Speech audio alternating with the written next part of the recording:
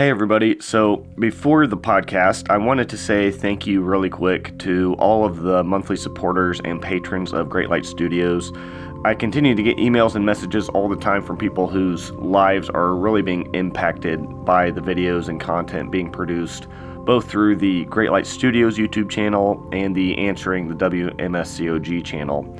It really is because of all of you who continue to support on a monthly basis that I'm able to keep doing any of this at all. And so I know that all the people reaching out to me who are telling me about how their lives are being impacted, how they're being helped, how their family members are being helped by the videos, I know that all that is in large part due to you and your willingness to continue supporting me. So I truly am so very thankful to all of you. I have a lot of goals for the future, and I feel like there's a lot left to do, particularly in the area of helping people who have been negatively impacted by cult groups like the WMSCOG. I know I've made a lot of videos over the last few years on this specific topic of the World Mission Society Church of God, but there's just a lot left I feel like that needs to be done. Many more videos that need to be made. You know, there's just so many prophecies and doctrines and just complicated and convoluted teachings that groups like the WMSCOG have, and I really want to be able to respond to as many of those, if not all of those, if I can. And that kind of brings me to another goal of mine, which is to get a website up. I really would love to get a WMSCOG focused website created where I can begin to kind of create a library of all the videos and resources I'm making so that people who are coming to the internet looking for answers, who have, you know, maybe a hang up with a specific doctrine of the church or a specific prophecy, that they can go to this website, they can search that and find some answers. I do think many people don't realize that on top of all just the amount of time that goes into producing this content, doing the editing, creating the thumbnail images, doing the titling, writing descriptions, and I mean, there's just so many things that go into just the time it takes to make this content, but then there's the financial things behind it as well. I'm having to pay for music licensing, I'm having to pay for, you know, monthly subscription to have this podcast running, and so there's just so many things like that all you guys who are supporting me, you know, your money helps go toward funding that sort of stuff. And so I'm just putting this out here for those of you who may not know that there really is a need. I do need your help to continue to do this, and there are specific things like the website that would be great to be able to get up and running, but I'm kind of in need of a little bit more support to be able to afford to do that, to both get the website built and then to pay for the monthly fees that go along with a website. So again, thank you to everybody who's supporting me. I do want to continue to do this, and again, I feel like there's so much more that needs to be done, and I can't do it without any of you. So thank you. If you want to support me, if you want to join the monthly patron team, I will put links in the podcast description or the show notes where you can find information about how you can do that. Or, you know, more simply, if you just want to go online, if you go to www.patreon.com/greatlightstudios, then you can go right there and become a monthly supporter. So thank you for listening to all this, and I hope you enjoy this episode.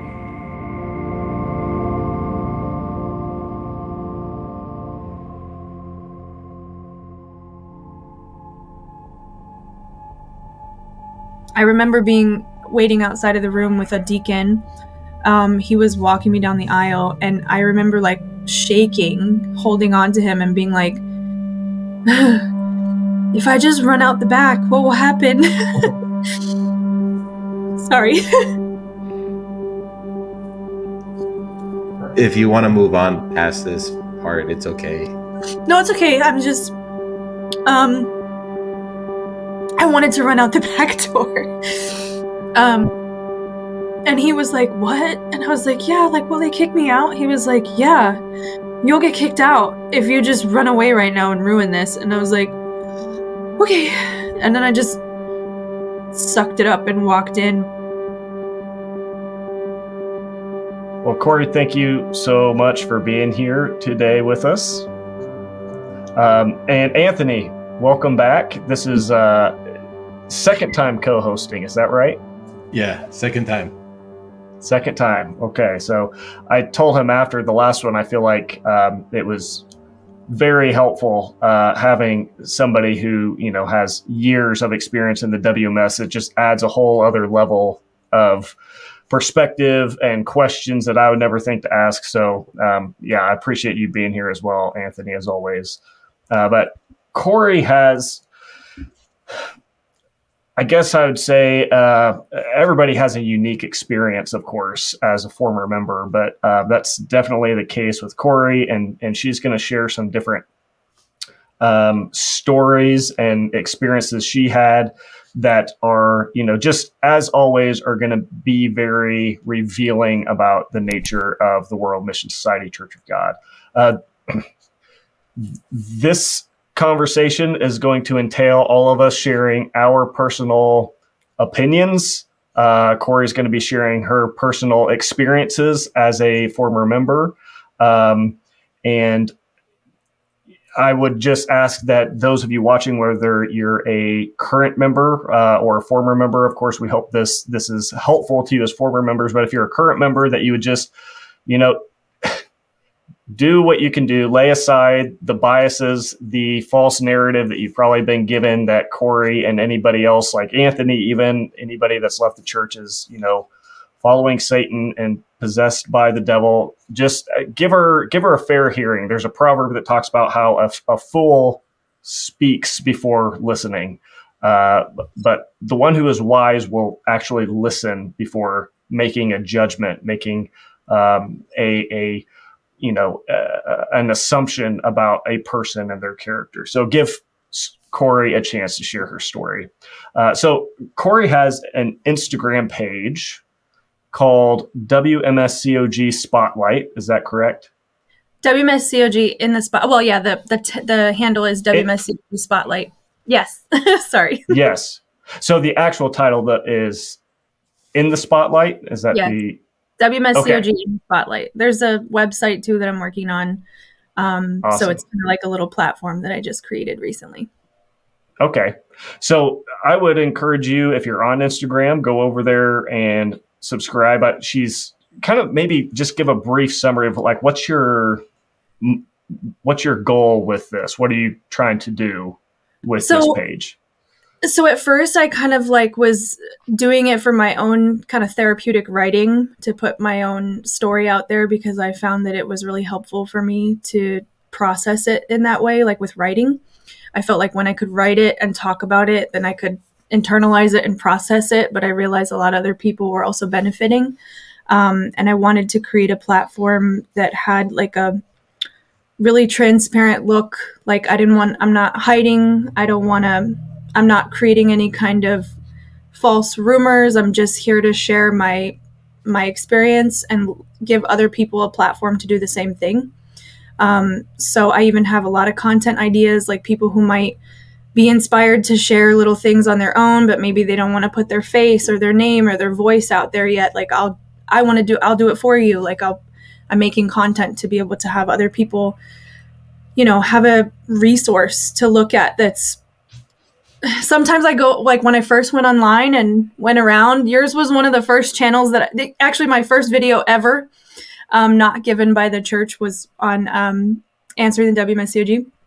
And I really liked it because some people are they have different agendas and it can get a little weird. And so I wanted it to be like a really trusted source, that this is coming from somebody who's a former member, and to make it feel like a safer space, not just scary, because there's so much stigma around online. So yes, for sure. Yeah. Well, that's great. I've read through a couple of the posts, and they're very well written and insightful. And Cory will get into some of her experiences, but there's some things that I know she's not alone in, just the terrible ways that she was treated at different times. I know that there's, the terrible thing is that there's so many other people out there right now experiencing that or worse, or at different levels. Mm-hmm.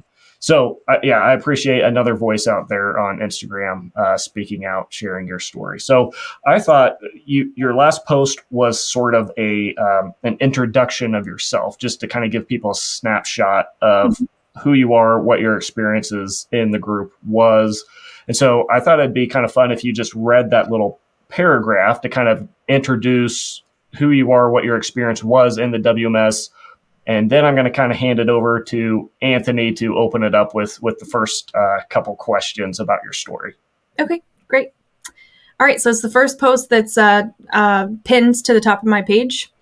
And it's the second paragraph is, my name is Cory. I was baptized into the church in Maryland back in 2010, and I attended that location until 2015.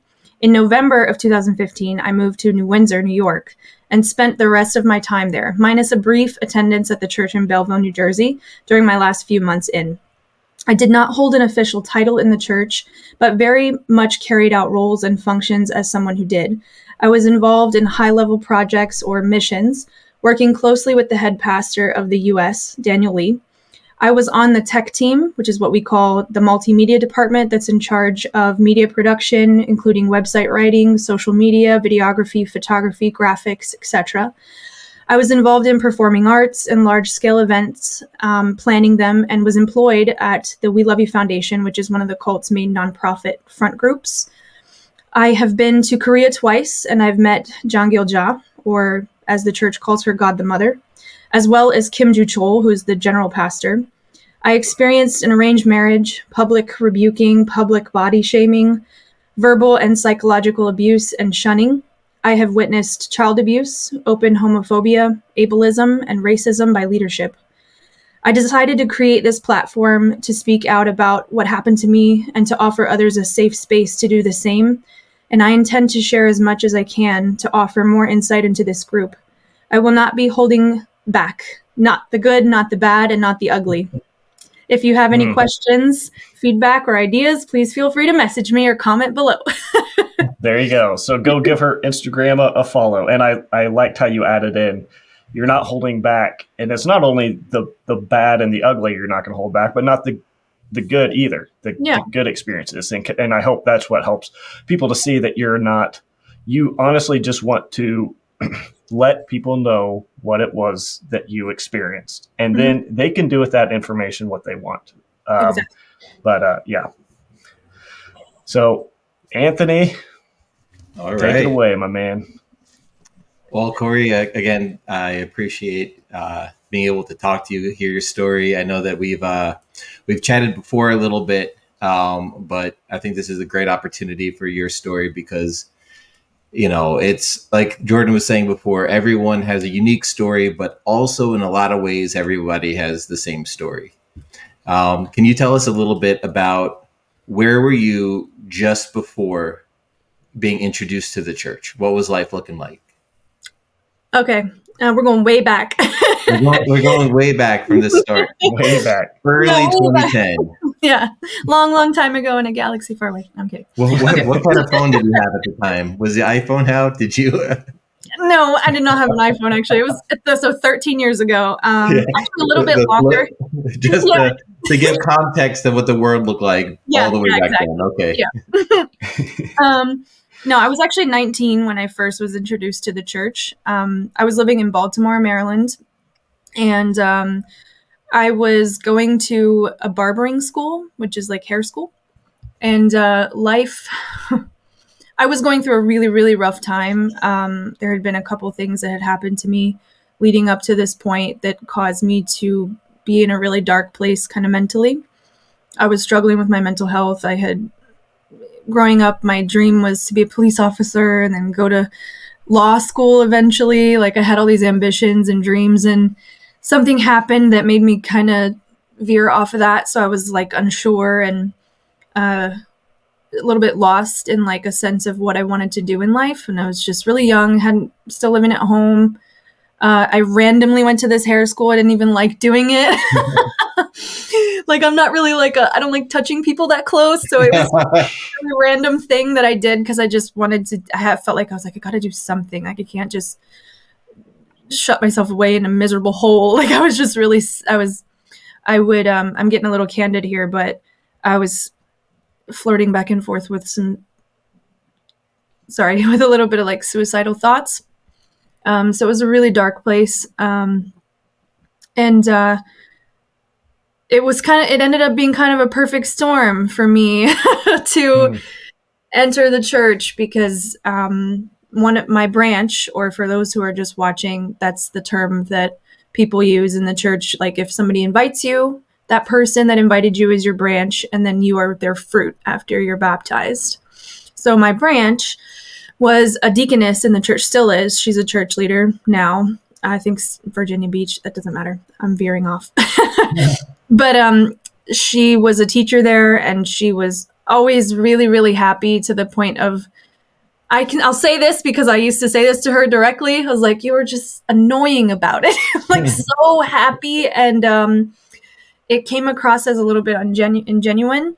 And I used to kind of even say that to some friends there. Like everybody knew her as she was this church person, and she always invited people, and I knew about her. And she eventually invited me. I stood her up a couple times because I was very clear from the beginning, like, I'm not really interested in going to church. I do not want to join a church. Like, I just like what you're telling me. I just like to hear what you're saying. I didn't really have a foundation in Christianity. But she made the Bible sound like this box of secrets, like like that only some people can know the answer. Like there's these secrets and prophecy in the last days, and it was intriguing to me. She was really good at making it sound really, really enticing to listen to. I see you like sci-fi based on your background, so I could see the appeal for this. Yeah, I also really love stories and storytelling, and I was always fascinated by the Bible in general. Like, I didn't understand how people could base their faith off of a book that was written by so many different people. And so eventually I went after much prodding. It was probably like 3 or 4 months before I actually went. And it was June of 2010. And I went, didn't know it was a house church. She was a little bit unclear about what I was getting involved in. All right. Deception began the introduction. Go on. Yeah, it was pretty. I look back at it now and I'm like, yo, that was shady. Like, you didn't tell me. You said we were going to a church. And then we were driving there in my car. And she's like, slow down. It's up here on the left. I'm like, where? That's a house. And she was like, yeah. That's how we. And I was like, okay. We get there, there's like no furniture, there's nothing in there, just like a blank house. And I was like, does somebody live here? Like, it was just so weird. The whole thing was very strange. There was no furniture. There was all these pictures on the walls of this Korean woman. And, which was also weird because I expected it to be like furnished and like lived in, you know? Yeah. Or having pictures of their family who lives there. Yeah. Yeah, but it was not. So I remember even asking her, like, who is that? Like, what's with the lady? And she was like, oh, that's one of the leaders of the church. And I was like, okay, you know. Again, like, deception. Go on. Yep. Did not mention that she was God the Mother, that's who she believed as, like, God incarnate. But, you know, there we go. We get in there. It was just her and one Korean girl, really young, came out. She barely spoke a few words in English. And I later on learned that she'd only been in the country for like 20 days or something. And they put her to study with me, which was, looking back, I'm like, why didn't my branch just study with me? She was American. But I listened to her, and she was teaching me about the Sabbath. All I knew was that they obviously worship on Saturdays. But right off the bat, that really did intrigue me, because they come at you with something that seems so factual, you know? Mm-hmm. You can't refute the fact that Saturday is the seventh day. Now, you can get into debates about whether or not you should keep it as a Christian and all that other stuff, but you can't say that 7 does not add up to Saturday, so you're automatically like, right. Whoa, that's really cool. Nobody knows this fact. I never looked at a calendar, you know? Like, so I was baptized that night, basically. Also, it was a third day service, which I didn't know it was a service day. So that was another thing that she didn't really disclose to me.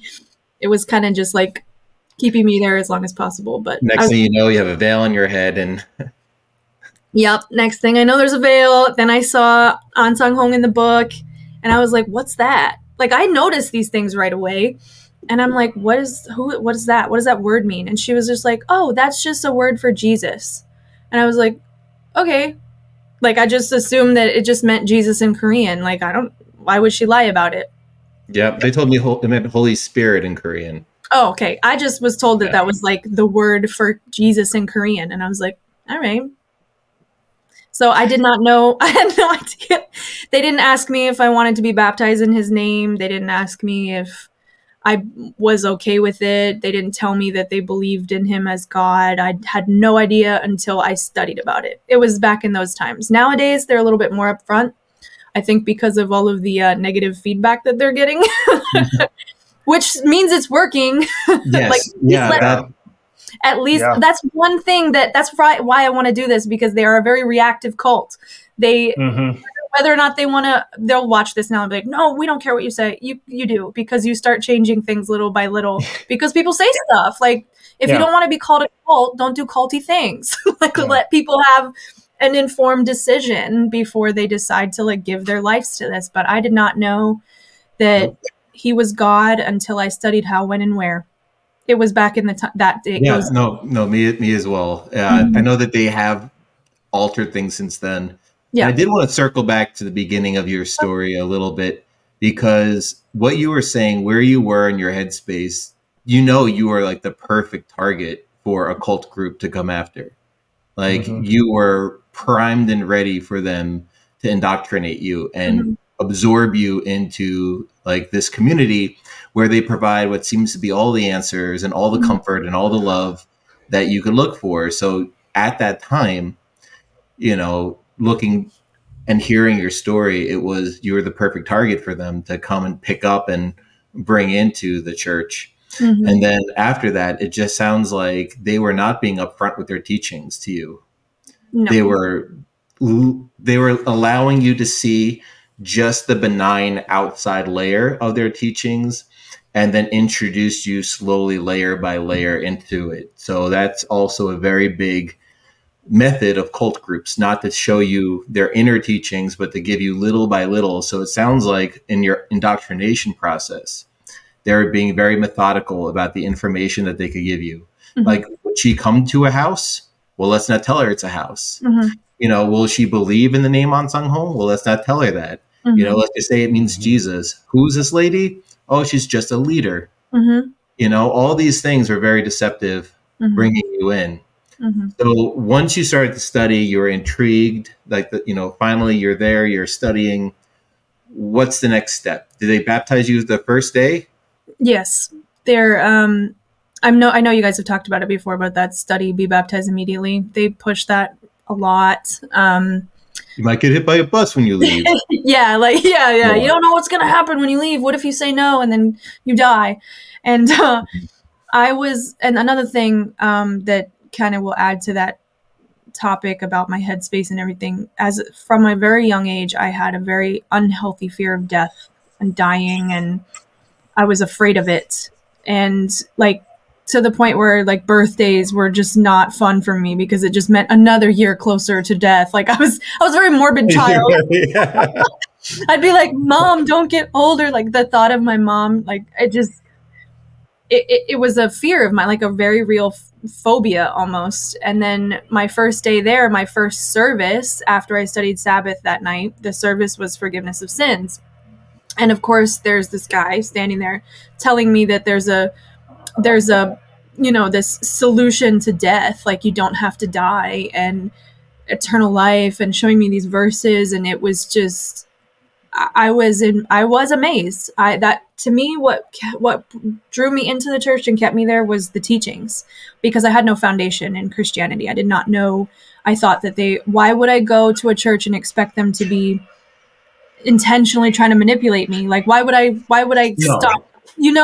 Yeah, you don't think of those things. No, that's kind of like. I'll go on, George. Well, I was just going to say, I think it was maybe in one of your posts that kind of the language you use and the way you worded it, which I know others have as well, but how they took like this sincere, genuine desire for God and the Bible that you were searching for, and they weaponized it against you, which I think is such a pointed language to use to kind of really get at the heart of what is happening here. That this is, it's just, this is abusive sort of,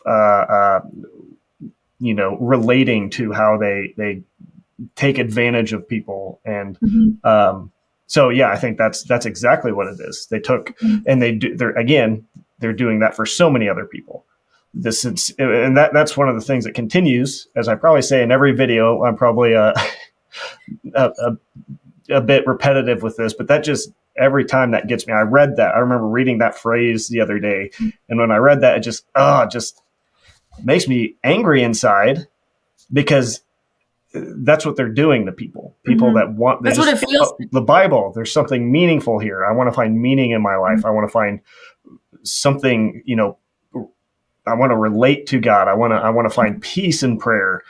And they're like, oh, look at that person.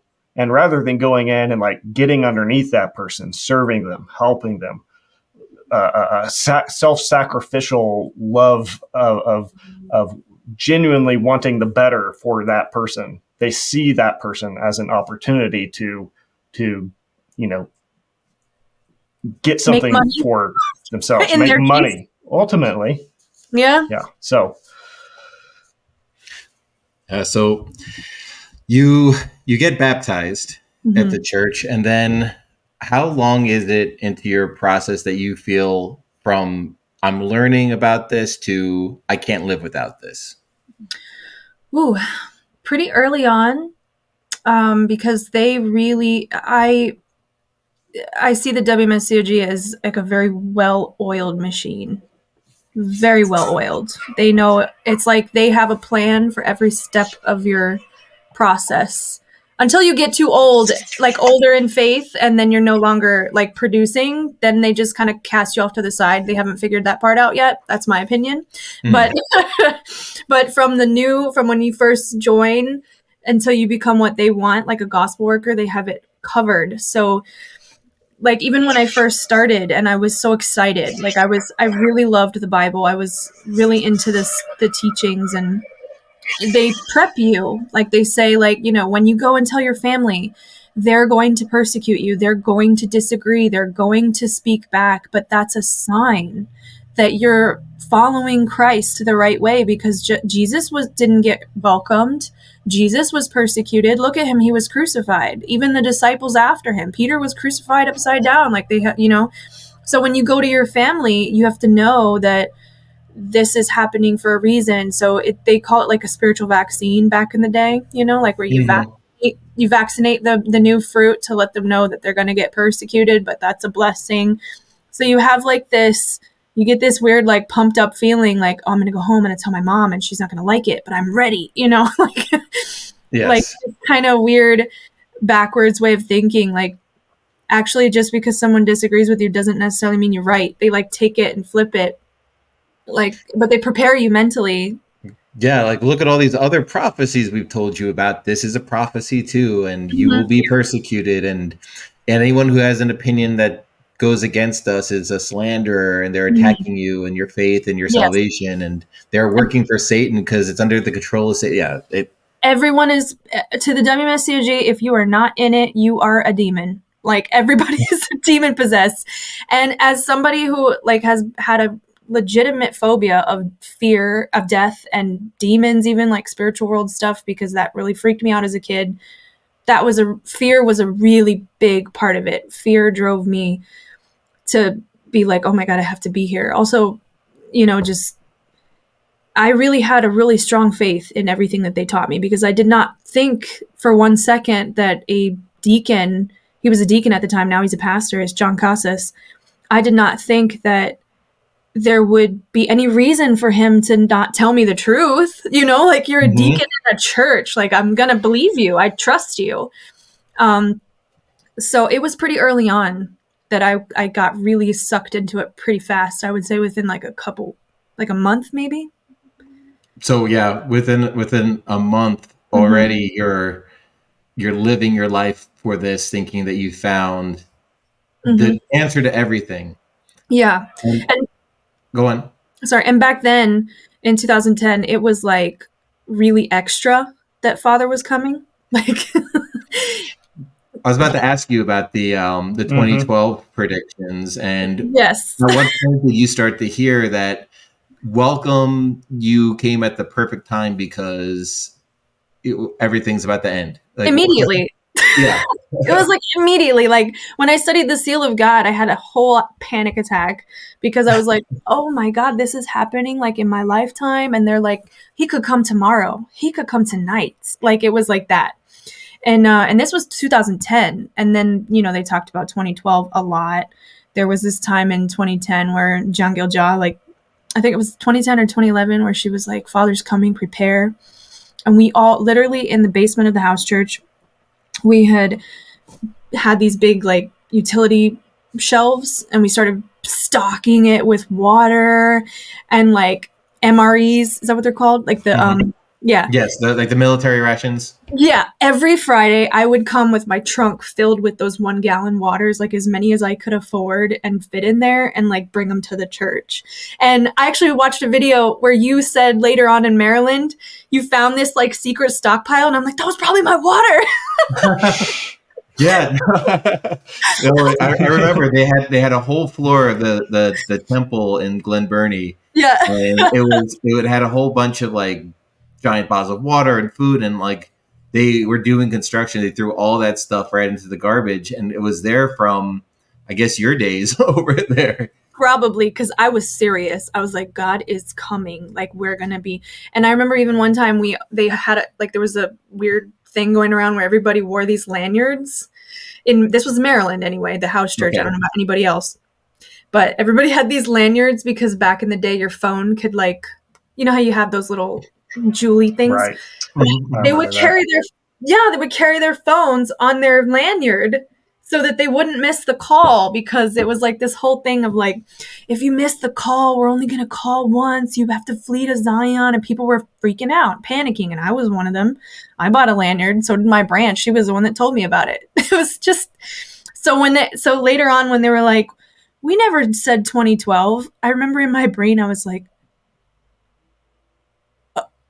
you have this moment where you're like, yes, you did. You really did. And you did for a long ass time. Oh, sorry. No, you're good.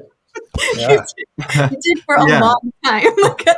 That's like, exactly. Like my first experience with gaslighting too. I was like, this is. Well, I'm sure it's not the first, but probably like the biggest. The biggest where I finally noticed it, because I was like, yeah.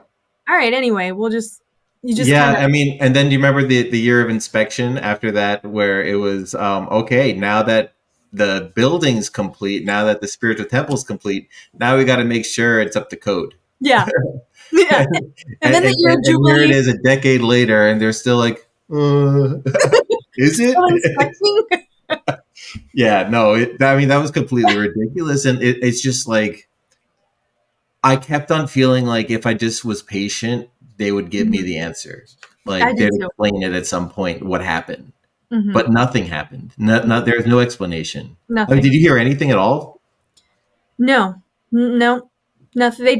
They're really, well, they are really good at gaslighting, I guess, because they do it to the point where you're like, maybe they didn't say that. Like you really start second guessing for a little bit, like maybe I misunderstood, or maybe, because the other psychology that they use is like, everything is your fault. You are the sinner. You are wrong. You are, like, so even if I wanted to stop and question, like, wait a minute, you did say 2010 or 2012, they'd be like, who are you? Like, like, how are you to talk back to God? Why are you questioning? Like, you're a sinner. So you start internalizing that too. Like, maybe I made a mistake. Maybe I misinterpreted what they were saying. Maybe it was me. You start.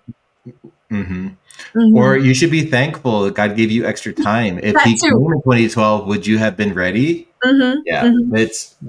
They know exactly what to say. So it's just, it's all of these barriers that they set up around your family, around all these different areas to basically block you as like these gateways that keep you from moving into critical thinking. Like you're going to be pushed, they know you're going to be pushed and prodded into thinking and questioning. But if they set up strategically all these things in place beforehand, preemptively, then when those things come, you yourself are going to be your own, gatekeeper. Really, they make you your own gatekeeper. They make your fears and your own, you know, lack of self-worth. You're talking about, they make you think that you're just this terrible sinner, and so you even question your own sanity and your own ability to comprehend the facts in front of you. And so it just, all these things set up to keep you from thinking critically, from and to just continue to in that cycle of sweeping things underneath the rug rather than really diving into them and searching them out. Right. Exactly. So I did want to bring up, Cory, this next part. I know that in the church, a lot of people have the accusation of an arranged marriage. I know that you have some story to tell about your marriage that you had experienced while in this church. Mm-hmm. If you could kind of go over the details of what happened, how were you introduced to your husband, what was the story behind that, and then also when the church tried to fight the accusations of arranged marriages, your experience with that as well, if you could go over those.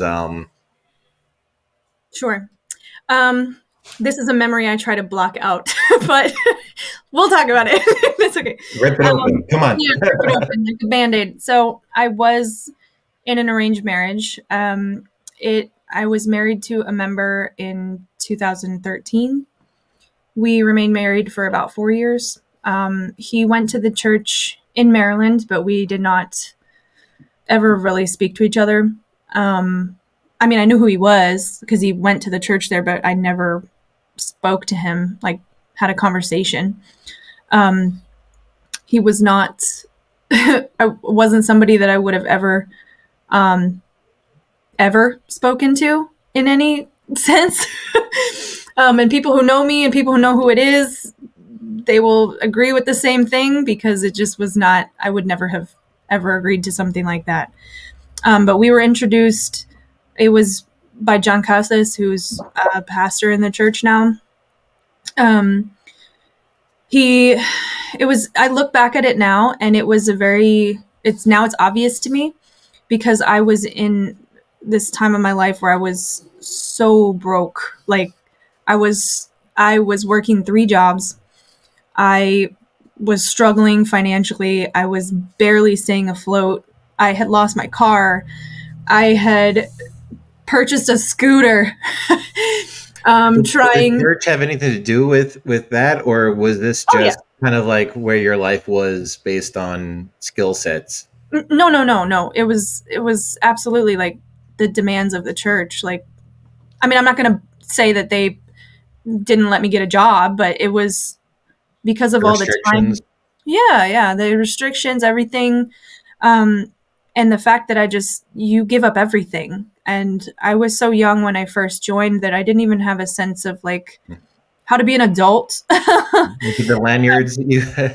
Yeah. And you're taught like Father's coming. There's no sense. And, we even had like services about not having a safety net. Like that was a sin, like if you save your money or, don't give it to the church or, everything should be everything given to the church. So I gave everything I had and it wasn't much. I didn't have much to begin with. I was a kid, but, so I was struggling and the little car that I had broke down the first car I wrecked because I fell asleep driving, leaving the church one night on a Saturday and it was completely totaled. Then I got another car that I bought with the insurance money.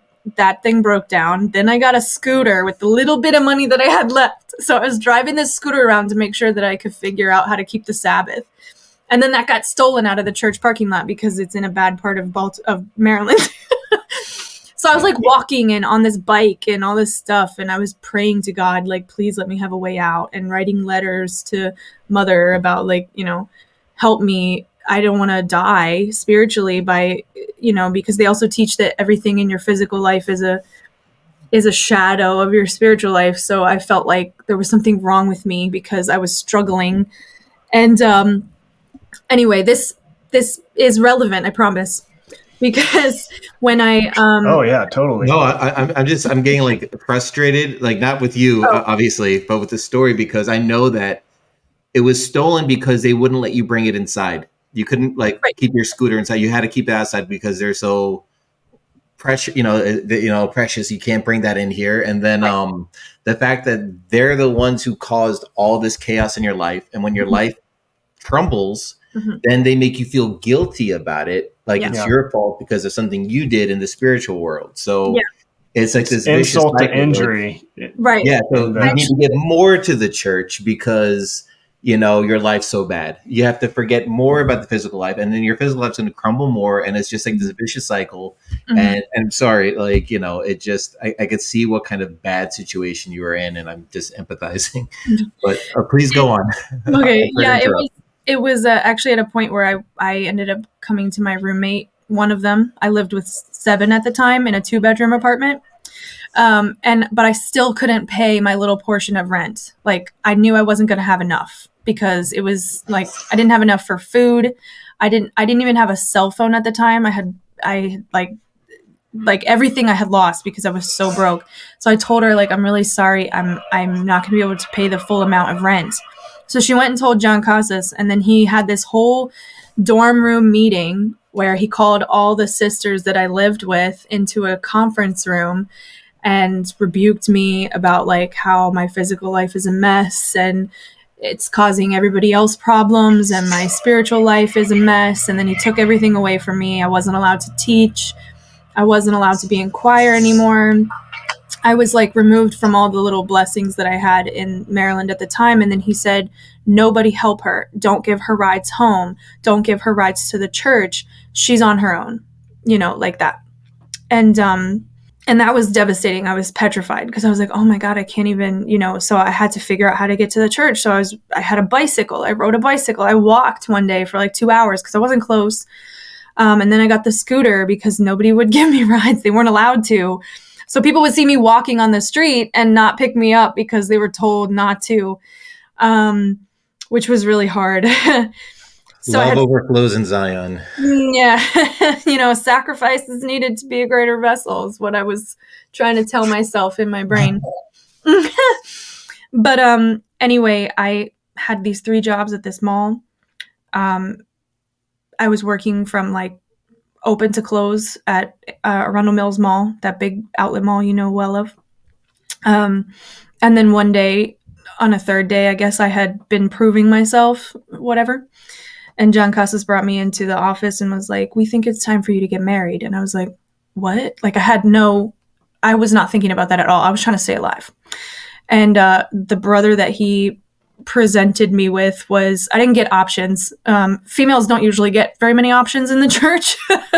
It's more like the males get options. Like you can pick depending on your situation anyway. And he was like, he has a lot of money. You'll be financially stable and you guys can get a lot of blessings because, you're both white. You're both like, he knows the studies, the studies, you take care of the sisters. You guys can go start a house church because he's really financially stable. And by going with him, you can be financially stable. And now you can focus on the gospel work more. And this is a great blessing and blah, blah, blah, blah, blah. And inside, I was like, sure. Yes.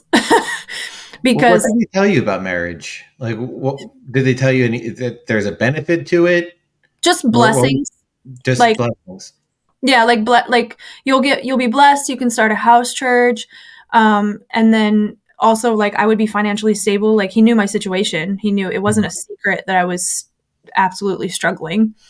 And you're presenting me with this one member that everybody knew made the most money in the church. It wasn't a secret. They just kind of joke about it because he was the one that had like the highest paychecks at the time, which I look at it now, I'm like, it really wasn't that much. But because we all were like so poor, like it was a lot. Like it. Yeah, it was a lot. Like it. Okay. Mm-hmm. he was fine. He was well off, and I saw it as a way out too. Like I saw it as obviously, yes, it's a blessing in my mind at the time. Mm-hmm. And then it was a way out of this, like by American standards, it was poverty. I'm not even being dramatic. Like, you don't think about that in America, like in the US, like poverty really, no, really, like by American standards, I had nothing. I couldn't pay rent. I didn't have a phone. I didn't have a car. I was walking. I could barely afford food. I was only eating in the church. Like it was just, so here I am, presented with this. And I just said, yes, sure. And he was like, are you sure? And I was like, yeah, what also, I was in that mindset where you don't say no to God. Like, of course, John was not God, but he's a prophet. Father and mother put him there. Father, mother guide the church. Father, mother control everything. So if I say no, I'm saying no to a blessing. I'm saying no to God's will. I'm saying no to this gift, because they teach you also like marriage is like a gift of God. You get a suitable helper, this and that. But inside I was like, I do not want to marry this guy. Like, I don't even like him. I don't even think he's cute. Like, being real. Like, I remember even they wanted to have this little like wedding thing. And I was not interested in that. I did not want to wear a dress. I did not want to have a thing, but John Casas had insisted on it. He's like, you're going to wish you had pictures later, blah, blah, blah. I know it was just a show now, but because I've never even seen those pictures. Never even got the pictures. Like, so they just pictures they wanted to send to Korea or something to show, or I still don't know why. I don't know. I don't know why. I don't know, but he insisted on it and made us do this little ceremony, and we had it in one of the rooms in the hallway, and I had to wear this stupid dress, and it was only the group leaders that were allowed, because that's another thing. The weddings are so secretive. Like, you don't really know that they're happening. You just show up one day and they're like, hey, somebody's getting married. Come in here and be a witness. Or, hey, someone's getting married. Here's a wedding. Just sit down and pray, like, and you're like, all right. So it was like kind of that. And I remember waiting outside of the room with a deacon. He was walking me down the aisle, and I remember like shaking, holding on to him and being like, if I just run out the back, what will happen? Sorry.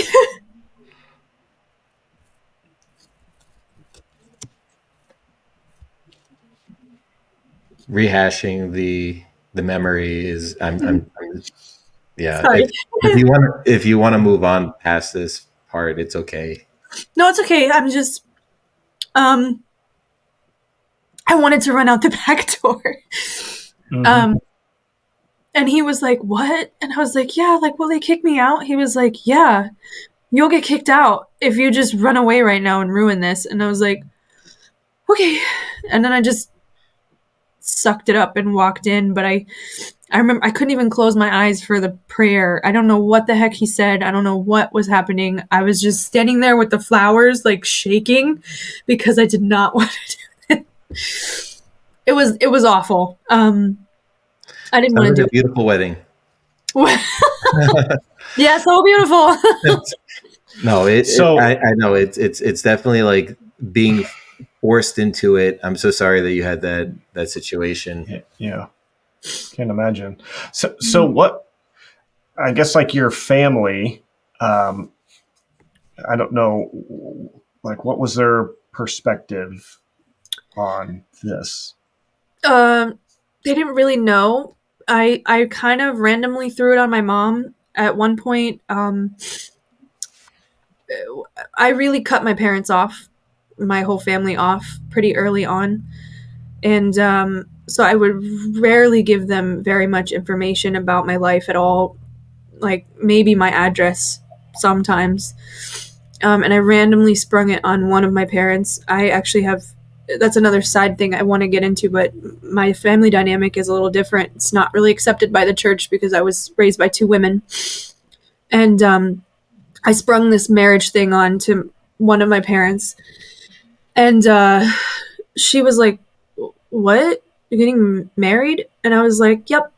Like just super But to this day, like now we speak and now we have a relationship. She's like, I didn't think it was real. Like I thought it was just like for show so that you guys could start a church or something. I didn't know it was like on pay. Like you guys were really, she's like, I didn't know what to think. I had no idea if you were just, she's like, I didn't want to say anything to upset you, but I didn't tell her anything about it.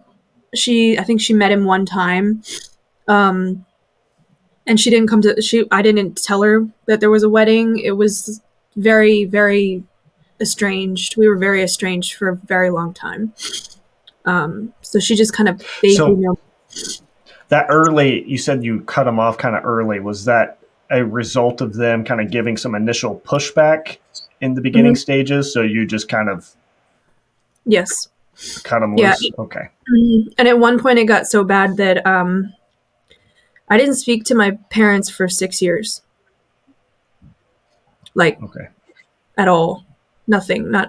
No text, no call. Just silence. Okay. Yeah. So it was really honest. No, they definitely have a way to separate you from family in general, but I'm sure once learning about the dynamic of your home life, they were less accepting. I do know that you did also mention at one point about trying to have your mom come to the church and to keep a Passover or something like that. What was their reaction when you were trying to? Because everybody, like, their dream is to bring their family into the church. Yeah. I know, like, for me, every single opportunity I could try to bring a family member to the church, a sibling, my mom, or, a cousin.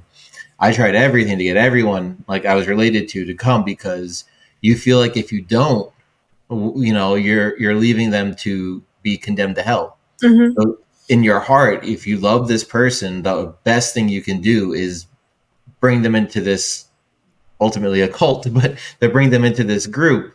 So I'm sure, your love for your moms, like, you wanted to do that, but what was your experience with that concept? So early on, when I brought one of my mom's, she actually got baptized early on. And I think that they allowed that because they wanted to, like, encourage me or, like, keep me in a little bit more. And she kept, I think, like, one Passover after that. And then later on, when I moved to New Windsor, Passover was coming up and I wanted her to come. I wanted both my parents to come. The other one was very resistant from the beginning, so I never really got very far with her. She's going to watch this later and be like, it's a cult. But I wanted to invite her, and I missed my parents a lot. And so I went, but there was an announcement that year about, like, it was like extra strict or something, because they give different rules each year. Every year is different rules. So you have to, like, pray for a merciful year, I guess. And that year it was like anybody who's sexually immoral or homosexual or doing drugs or whatever, they're not allowed to keep the Passover, whatever. So I went to pastor's office, Daniel Lee, directly, because my mom had already been baptized years before. So she already was, like, at least had that criteria that you needed in order to keep it. And I went to him and I was like, am I allowed to invite my mom to keep the Passover? And he was like, why? And I was like, what do you mean, why? Like, she was baptized. Can she keep it? And he was like, no, she's gay. And I was like, okay, well, they're not really, like, I tried to explain the dynamic, and he was like, no, they still live like that. They need to stop. They need to fix their life before they can come to God. And you should just don't waste your time, blah, blah, blah. And I was like, okay, and I started to, like, tear up because it's my family, like, I don't, like, you're hearing this from your pastor, and it's really like you have to, like, deny this emotion and this connection that you have to your own parents. It's very difficult to deal with. And missing them too in the same breath of it all. And he was like, that's why you have to do the gospel work hard, so that in the end, God can have mercy on them and they won't go to hell. They'll just disappear and die without suffering in hell. If you do, that's why you have to stay. And like, so that was another factor in my mind. Like, if I just stay strong, if I just do this, if I can more. Yeah, if I can make it, then it will save them, like, even though it sucks now, like that type of mentality. But yeah, I was definitely told that I couldn't invite her one year because of the way she lived her life. And that was really difficult because I'd always been a very accepting person. I grew up that way. It was normal to me. It was my family. So it was a little rough. That was really rough.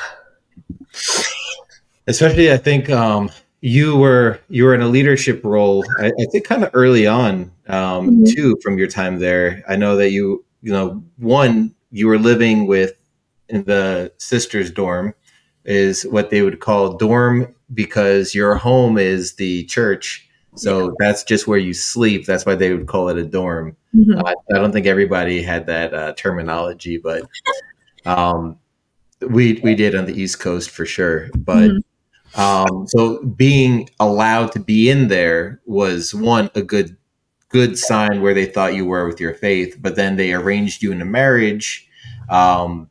And then the next step was for you to become a house church leader. Mm-hmm. Did that happen directly after marriage? Was it like some time after? What was the next step for you? Okay, so I had left a dorm and moved in with my husband. It's hard to even say that word because it's just not. And we moved in together, and I was just not comfortable. We didn't go into a house church right away. We were living in his apartment, and well, sort of. It was just, I'm going to get candid here so that people can understand what it's kind of like for everybody. But I slept on the floor in the living room because I just could not. It just did not. It was a very uncomfortable situation for me. I did not know this person. I didn't want to be with this person. I was immediately unhappy. I didn't even want to walk down the aisle. So I definitely wasn't happy living with this guy. And we were struggling because neither one of us really liked each other. It was very challenging. And then overseers changed. John Casas left and George Carrera came. And right when he came, he was like, "You're going to go start a house church." And I was like, "But we're not really in sync here. Like, I don't think that's the best idea for members." And he was like, "No, you guys will do fine. You'll learn how to do it," because my husband at the time had funds to be able to go to a little bit more wealthier parts of Maryland, because we were in Glen Burnie, which we call Glen Dirty. Sorry. It's not the best part of town, so they wanted to branch out into like Gaithersburg and Bethesda area, which is a little bit nicer, and we could afford a house out there, so they pushed us into a house church, the first house church in Gaithersburg, which was another challenging situation. Being in a marriage that's very new, that was arranged, that fighting all the time, and then fighting with the other leaders. It's just it was rough.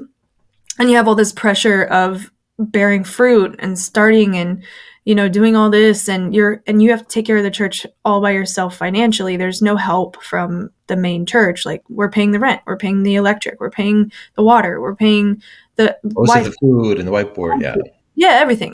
It's like you are supporting the church by yourself. And, all the offerings that are made get taken back to the temple. So you're not even getting, so it was even more stress added onto that relationship. And I was miserable. That's like, I don't even know how to express it in words. It was well, that mission didn't last forever. No. When did it end, your time at a house church? What were the reasons behind that? 2015, early on in 2015, my husband at the time, he was like struggling with his faith. Actually, it was great. He got out way before me. But he was struggling with his faith. He was having a hard time with the money situation because he saw how much of his money was going to the church. And he was a numbers guy, really like meticulous with detail and all that other stuff. Just that kind of thinker. And he didn't want to tithe anymore. He was like, I'm giving all this money every week. And there's all this money is going out from the house church. And he just was slowly kind of checking out. And then the overseers changed again. Arcesio, Elder AC, he came in and like within a couple of days, he brought me into his office. He's like, what's the deal with your husband? And I was like, I don't even, what husband? Like, what are you talking about? Like, we're not even, like, I sleep on the floor in the corner of the room. Like, we're not even a thing. And he was like, really? And I'm like, yeah, like, this is not a thing. Like, we're just existing in the same space. And he was like, well, divorce him. And he's not tithing anyway. He doesn't even want to come to church anymore. I was like, I can do that? He was like, yeah, it's other people get divorced sometimes. I'm like, yeah, well, I know that, but does that mean it's right? Is that okay? You know, like I didn't ever want to ask or try to get out of the situation because I felt like, you know, I'm a sinner. I deserve this, that type of mentality, which is awful when you think about it. And he was like, yeah, no. And pastor wants you up in New Windsor anyway, because you're a gospel worker and you can do so many things up there. And he's like, just divorce him and leave. And I was like, bounce. So I like within a week, because I had been wanting out since day one and I saw it as like this salvation, you know, and I within a week, I packed up my car and I drove with whatever could fit in my car. And I went up to New Windsor. Elder AC helped me bring a bed up, but that was about it. Yeah, it sounded pretty more pragmatic than anything because one, was a house church being successful with new members? No. Okay, so you're not bringing in new members. Right. You got this guy who's dragging you down and you're still like, you know, before you get, you know, brought down by the situation, I think that they're trying to separate you, salvage the one, and then kind of separate it and, you know, allow you to leave. So I think that it was more like less like, let's make Cory happy and more like, let's retain this one person and separate her from this situation and just deal with this other situation independently.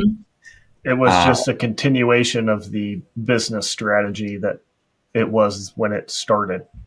Yep. When they instigated the marriage in the first place, it was just a business strategy. And now that idea didn't prove to be fruitful. And so, divorce, strategy. Who cares if the divorce is going to potentially lead to,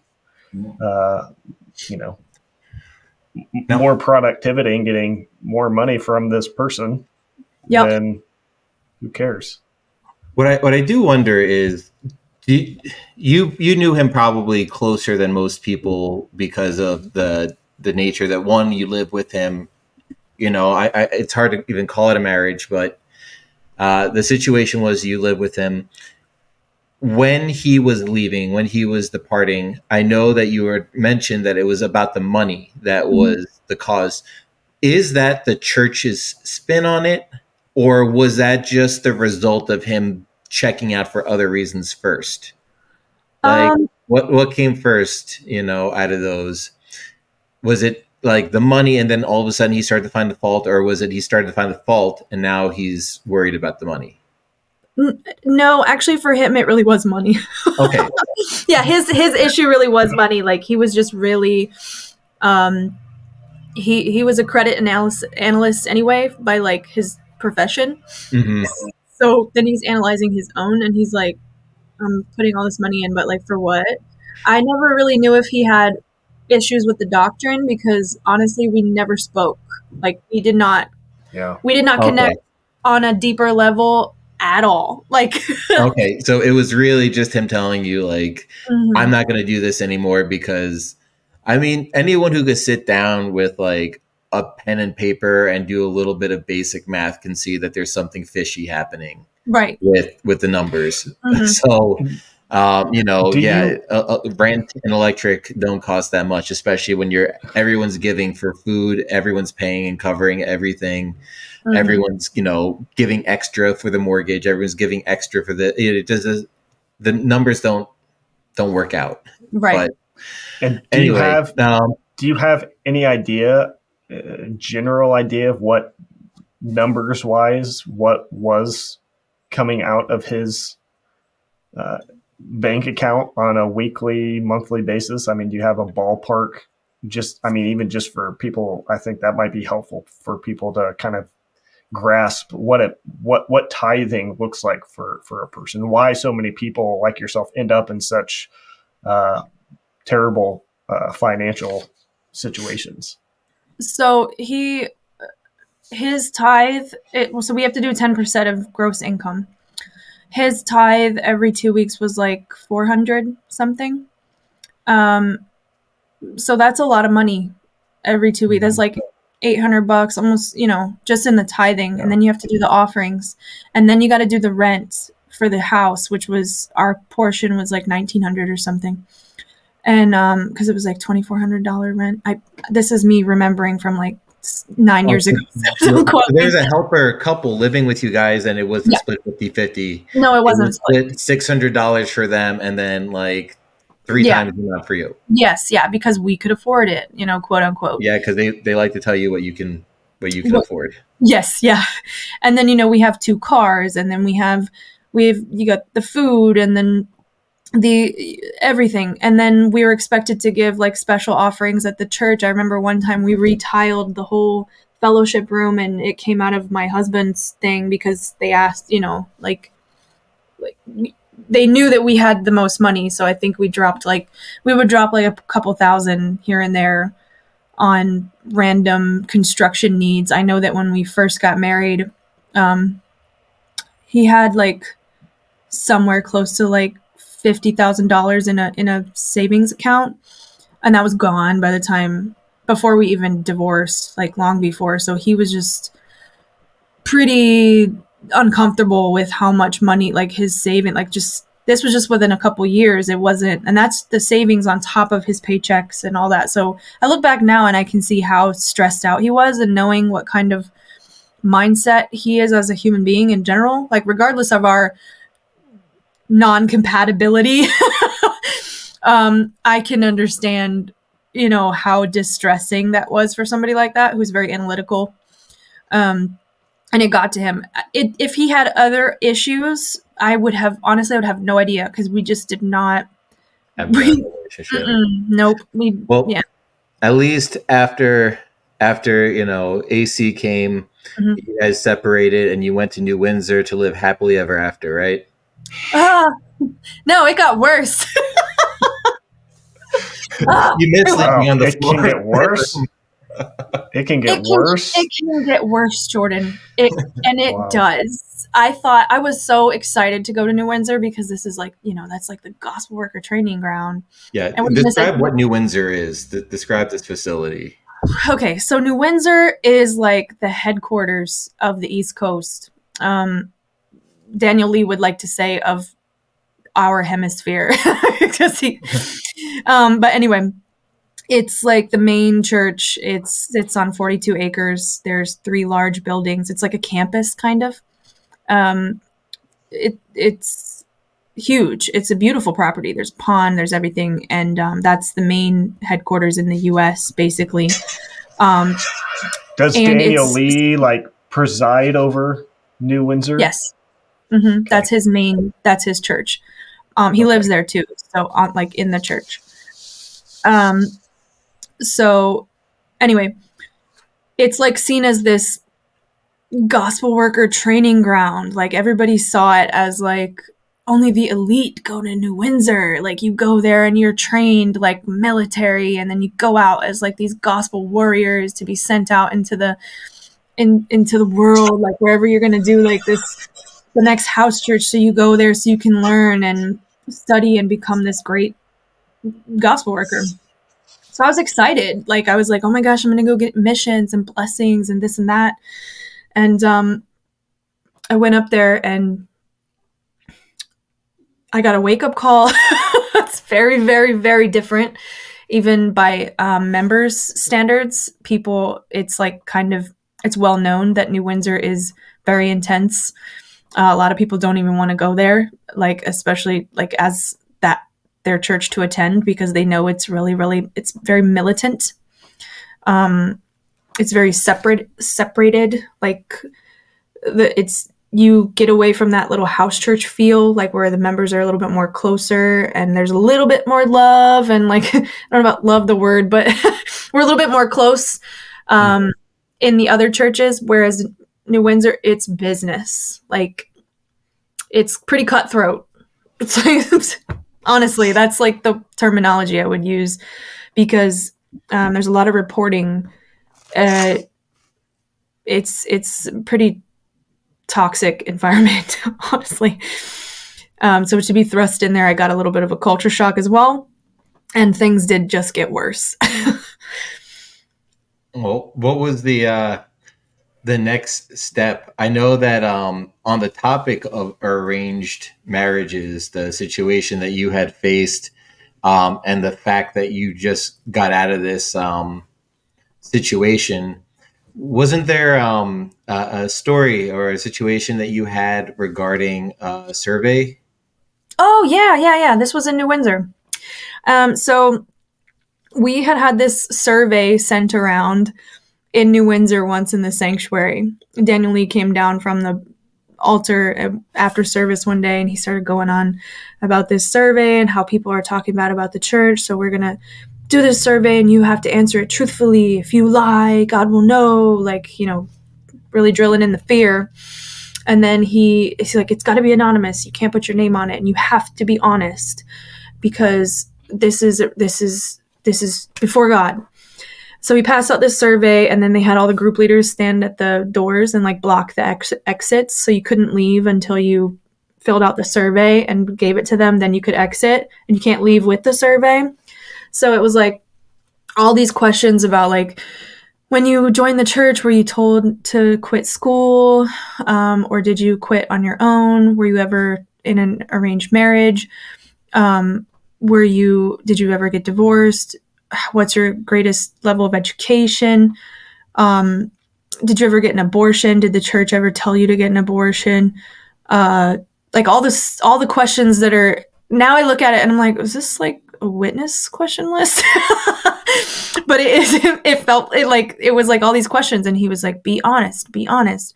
So I don't know why I did this, because there were other questions that I should have answered in a different way. But for whatever reason, the arranged marriage question, I said yes, I was in an arranged marriage, because to me, I was arranged. I did not know this person. John Custis put me with him, and to me, that is an arrangement. I was not. But only by definition. Yeah. So I was like, okay, I gotta be honest. Like, I'm not answering this maliciously. I'm just being honest. Like, this is what it is. God, yeah. Yeah. And the other ones I said no to, but I should have said yes in certain instances. But I just, for whatever reason, the marriage thing, I just said yes. And then we had second service, and second service was scary. And then right after second service, I found out why. So Daniel Lee came down and he started just screaming at everybody, like, just like, oh, we have spies in Zion, blah, blah, blah. Like, somebody said that they had an arranged marriage and blah, blah, blah. Who did it? Stand up right now. Who said that? You know, who's a spy? Like, just going in. And I started trembling, because I was like, oh my God, I said that, but I'm not a spy. Like, I wasn't being malicious. Like, I wasn't trying to like criticize the church. Right. Like, yeah.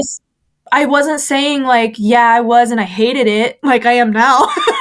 Yeah. But go ahead. We have arranged marriages and we eat kimchi. Like, it's just one of the facts of life. Honestly, that was how I was like innocently answering it like that. And he was like, you stand up, you know, like, and I was petrified. I couldn't. So he was pissed, because nobody really came forward to admit to it. But I ran right to his office once he left, sobbing. And I was like, I said to Rebecca, missionary Rebecca. She's like the admin lady person there. And I was like, I need to talk to the pastor. And she was like, okay. And I ran back and I was like, it was me. I said it. Like, I just confessed, like sobbing, like I said it. And he was like, what? You? Why? And I was like, I really, like, I tried to desperately like explain, like, I really didn't mean it like that. It was arranged. And then he even asked me, who put you with him? And I was like, John Casas. And he was like, John Casas. And I was like, okay. Like, I didn't know what that meant, but that was and I was like, I'll change it. I'll change my answer. Give me the survey again. I'll redo it. Like, I was scared. Like, I thought he was going to kick me out, you know? But it was just Didn't they give everybody the survey a second time? Yeah. I was there. I was there for that too, and I also answered yes. I was going through some ups and downs in my marriage too. So I'm like, absolutely. And then one of the questions was about whether or not you separated from your family. Oh yeah, if that was the church caused you to or have you separated from your family since joining the church? I'm like, yes, but not because of the church, but yes, we grew apart. I wrote like a little note, and I remember Victor trying to prep us for the second round of surveys and basically saying, oh, well, one person wrote this, and some people think, oh, they arranged my marriage. Like, yes, we went to the church. So they tried to like re-explain it. And I remember I was there for that. And so you were the one who who went and confessed. Okay. Yeah. Sorry about that. I made it worse for everybody. So I mean, I don't think that that's probably like the worst thing that you've experienced in New Windsor. I do know that I did want to backtrack with one thing about your time over in Maryland.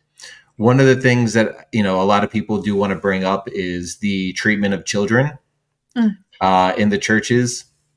I know that you probably didn't have this mission in New Windsor, but I believe that you had stated that you were part of the kids' room in Maryland. If you could kind of talk about the situations that you've experienced while in the kids' room. Because it is a topic that's very near and dear to a lot of people, especially who have kids and, the kind of environment that they're bringing their children into. If you could give like a little bit of behind the scenes of some of the things that you've witnessed and experienced. Sure. So I took care of the kids in Maryland for like a year, maybe a little less than a year, and they were the older kids. But before I get into that, I'd want to touch base on some things that I witnessed in general, especially during like baptisms.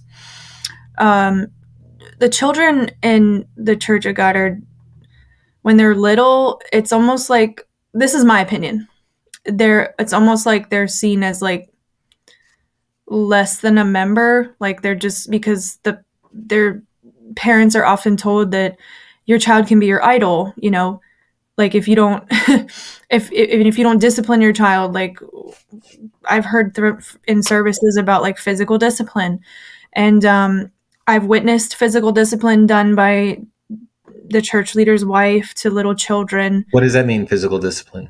Like hitting, pinching.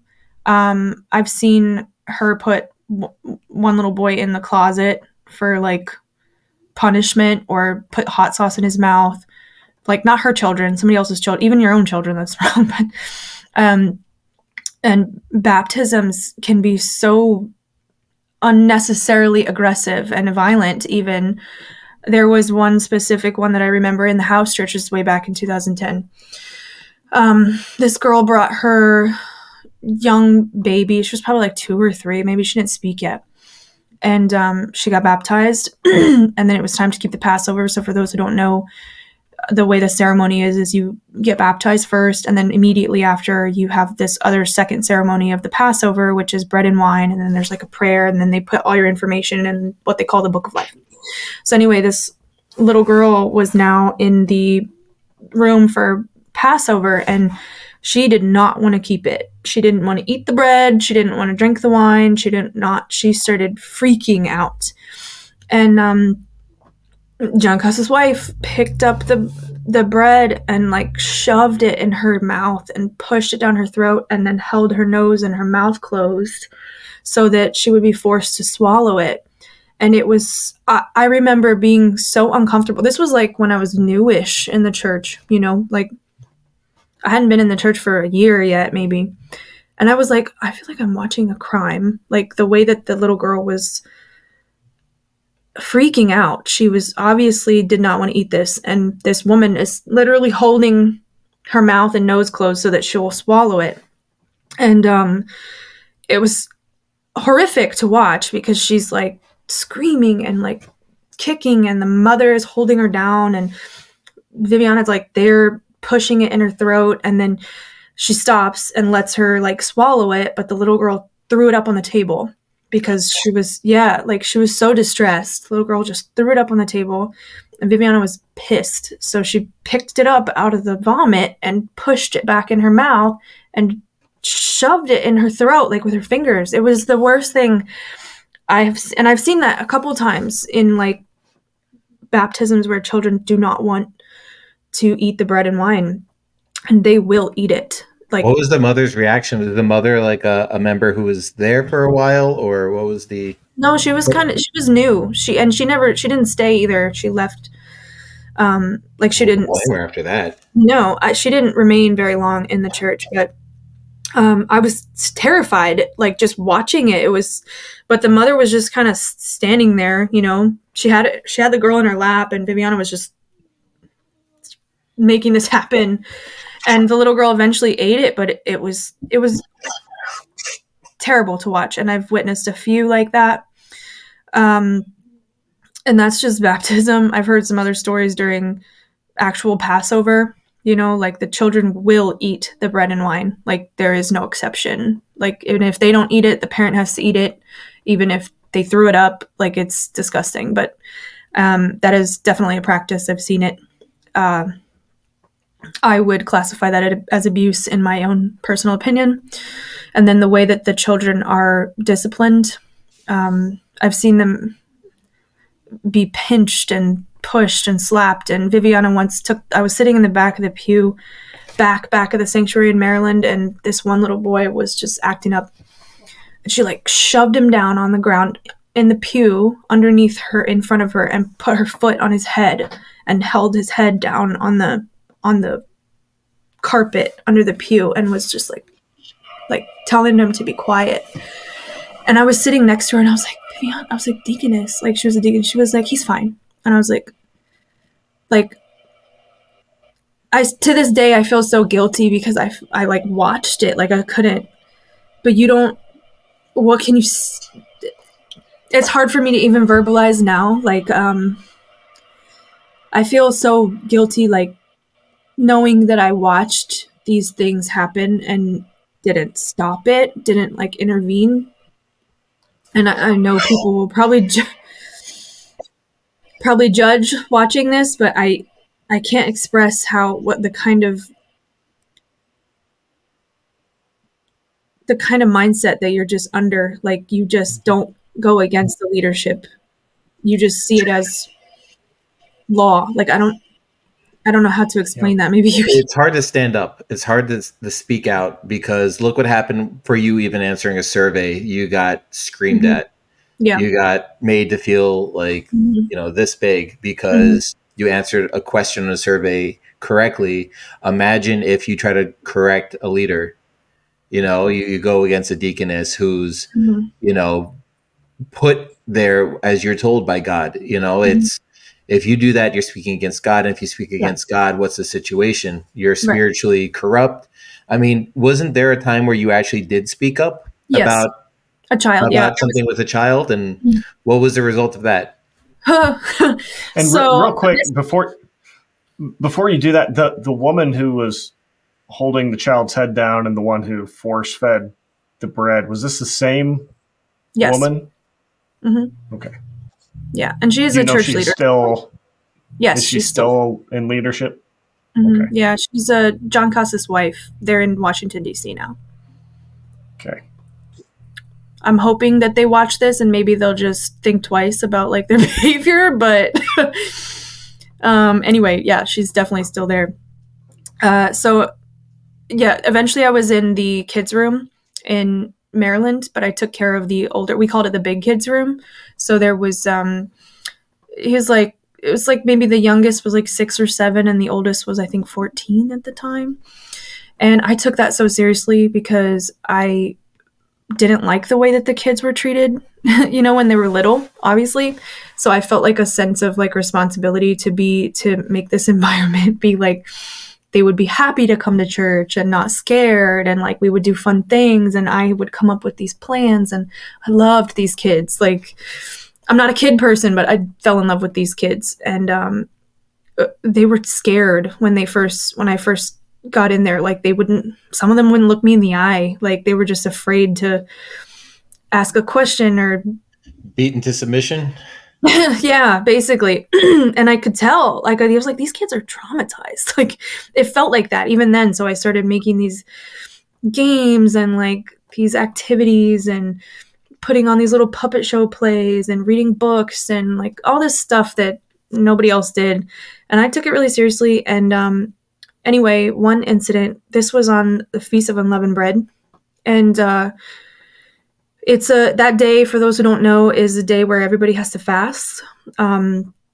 So it's not a full 24-hour fast that we usually do, or a 72-hour, because sometimes we do a 1-day to a 3-day fast. But on the Feast of Unleavened Bread, it's just until after the second service. And it's, for those who also don't know, in WMSCOG, fasting is fasting, like no food, no water. I know there are some religions that you can have tea or water or maybe even a banana. I've heard that before. But in Church of God, nothing. So children are fasting too. So anyway, this is after the first service on Unleavened Bread. Everybody's struggling. And I'm sitting in the back of the pews. We're watching Passion of the Christ, of course, which is a very emotionally charged movie and very graphic. In my children? You're watching it with the children? Yes. My personal opinion, I would not want my child watching that. It's way too much. It's literally murder. Like it's someone being murdered for hours. You're literally watching that. So anyway, that's my opinion. But the kids were there, the big kids.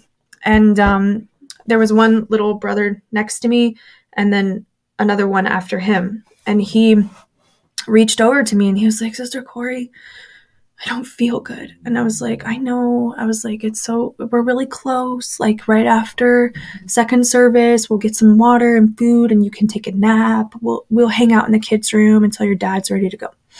And he was like, okay. And then I'm sitting there too. I'm like, I know, man, me too.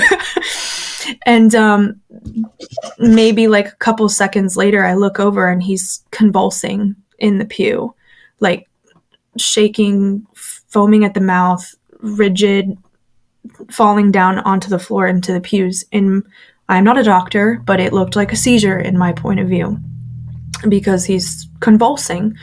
And so I started panicking, like I started freaking out, and I'm like, I shouted in the middle of the sanctuary, I'm like, somebody help me, somebody like help. He's having a seizure, Everybody stood up, everybody freaked out, and one of the brothers pushed through all the pews, grabbed him. I kicked off my heels and I took off running to John Custis' office. I'm banging on the door and I'm like, missionary, he was a missionary at the time. I'm like, missionary, there's something wrong with the brother. And he's like, what? And I'm like, he's having a seizure. Like, you have to call him like right now. Like, I'm panicking. Did you wake him up?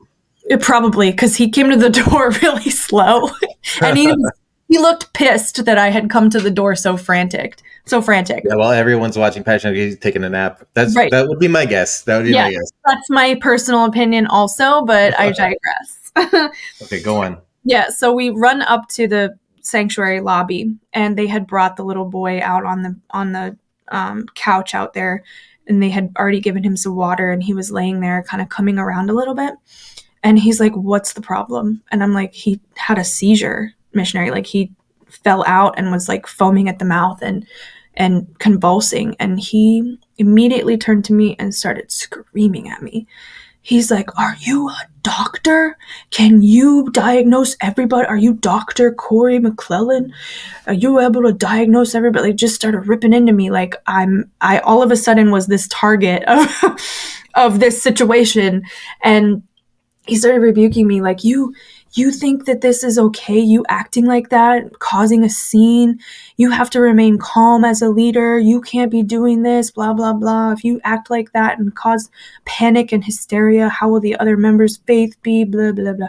He's not having a seizure. He's fine. He's just tired. Blah, blah. Look, he's fine. He's not, like all this other stuff.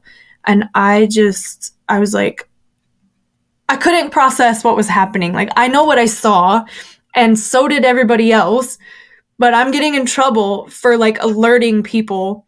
And by the way, this kid did not have a biological parent in the church ever. Like, this child never had a biological parent in the church. Even his dad was not really his biological father, and his mom was never a member. So I was just, and I'm also thinking like liability. Like, what if something happens? The church is gonna, like, I'm thinking of other things too, of course, not just the little boy, and I'm just looking at him like, is this happening? Like, I couldn't comprehend that I was getting in trouble for this situation. Trying And to that, help a child in need. So, yeah, like, why are you yelling at me instead of calling an ambulance? Like, or telling the father to take the son to an urgent care or something? Why am I getting attacked? Like, I couldn't process it. But I was used to getting yelled at by him because he's known for screaming for really. No, I know him. Yeah. Not an easy person. No. So, yeah, no, I could definitely see why you would have hesitated to try to say anything to the woman, the deaconess who had her, who was abusing some of the kids, because what happens if you would have spoke out? You witness a seizure and then you get gaslit and screamed at for it. So what else would happen? It's definitely, I don't think anyone could really judge you on that situation. I don't think you have to. I hope not. Really, I mean, it's, you're talking about the baptisms, and I was somebody who was baptizing children, and I know like how uncomfortable the child baptisms can be, and how like, one of the things would be like, you tell the parent, like, don't feed the kid for a while before you bring them. Yeah, so they're really hungry, so they'll eat the bread and the wine. So sometimes the parents would show up and like, I didn't feed my child for hours. Oh. And you're like, wow, great faith. Yeah. So it's definitely, I definitely understand that, weird things had occurred over there. But let's progress into, the next chapter. Sure. Now you've moved into New Windsor, and you have a whole new cast of characters that you're going to be working with. And, I think from what I knew about you, because I've seen you, you've seen me before, it's a small world. We never actually like really interacted much before, but I saw you with a bunch of different missions. You were singing, you're very involved with the music, and you were very involved with an LRE exhibit, which is like the Last Reformation, where they created a whole museum at the New Windsor facility. So, I've seen you around, and I also had known that you were part of the We Love You Foundation. So I think that you have a lot of great stuff to share on your next chapter in New Windsor. Tell us about some of the stories that you had experienced, some of the things that you had gone through. I know that Ellery is one. I know that the being a member of different parts of New Windsor, but what are some of the things that really like stand out to you about your experience there? So pretty quickly on, I was recruited into bigger moving parts of the church. I had gotten involved pretty quickly. I started taking over the mission for the female lodging committee. So another thing in the church is that members are divided into committees to take care of the church, because the church doesn't actually employ outside services, for those who don't know that. Like yard work done by the members for free. Cleaning done by the members for free. It's like basically free labor. It's great for the church.